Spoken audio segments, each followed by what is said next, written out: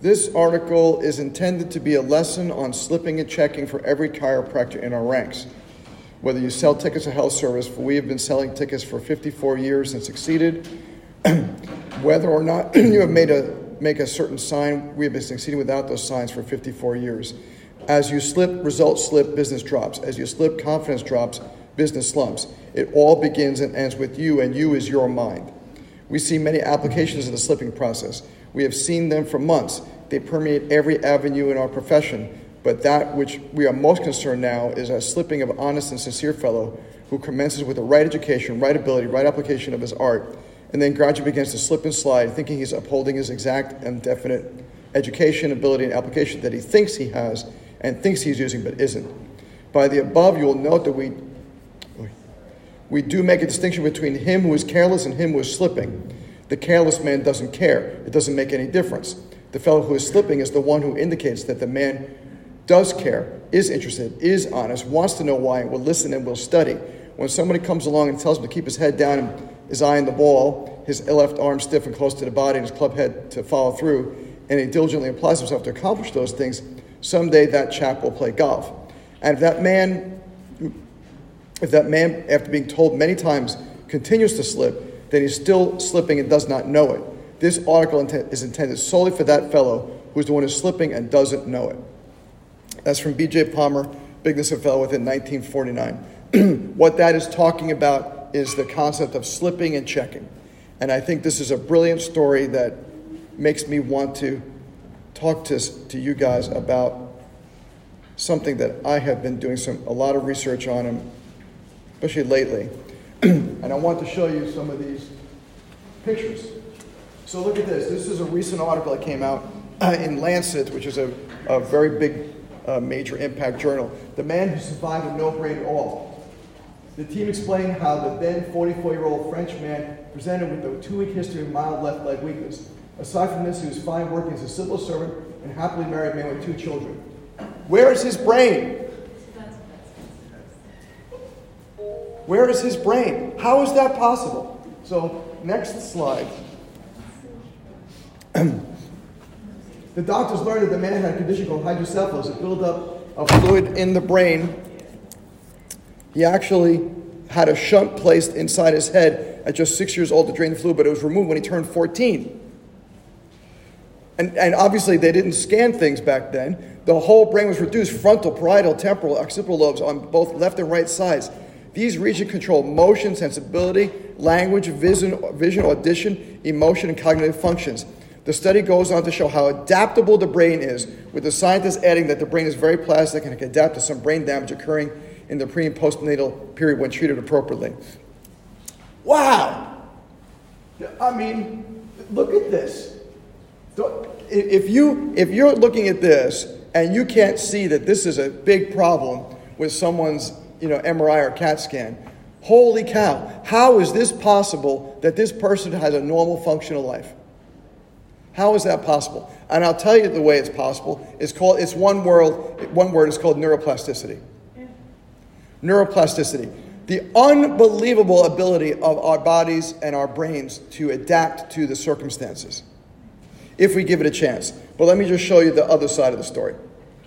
All right?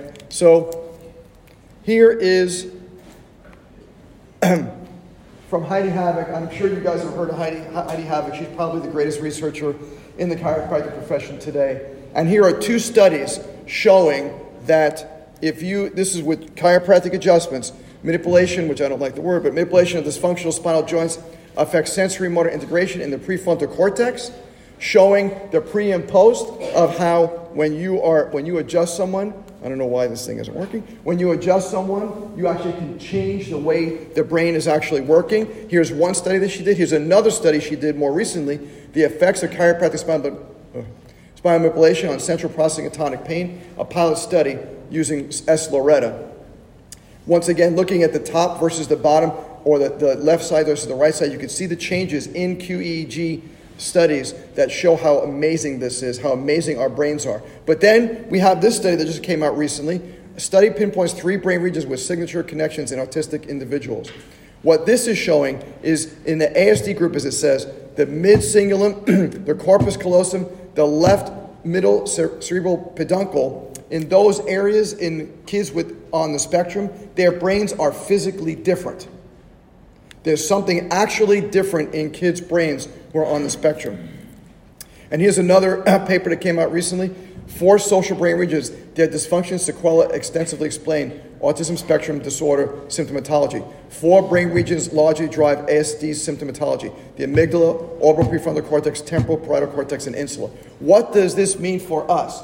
What this means is that if their brain is driving autism, but then we take the first person and we see that even though that guy's missing 2/3 of his brain, he's still able to live a relatively normal life. What that means is neuroplasticity in action can work. And why is that important for us? Because that's what we do.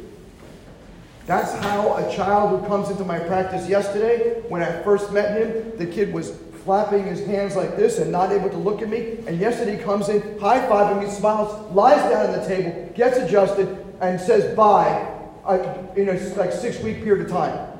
That's neuroplasticity. That's how what we do works. If we can take a brain, that's right, this thing is working. If this brain here with not much brain in it can work that well, and this guy is 44 years old and married and kids and living a normal life, right? Then what that means is that we can help kids on the spectrum. We can change their brains, right? Chiropractic changes their brains. And if you don't believe me, then don't listen to Heidi Havoc and the stuff that she's done. Right? If she can prove with the different imaging that she's done that chiropractic, this isn't multiple adjustments, this is one adjustment. Immediately pre and post adjustment, there's a change in the brain. If we can change the brain that quickly, imagine what we can do in 6 weeks or 8 weeks or 12 months or 3 years with these people. Right? So what does that do with slipping and checking? The chiropractic profession has been hanging its hat for so long on back pain that we forgot why we're really here.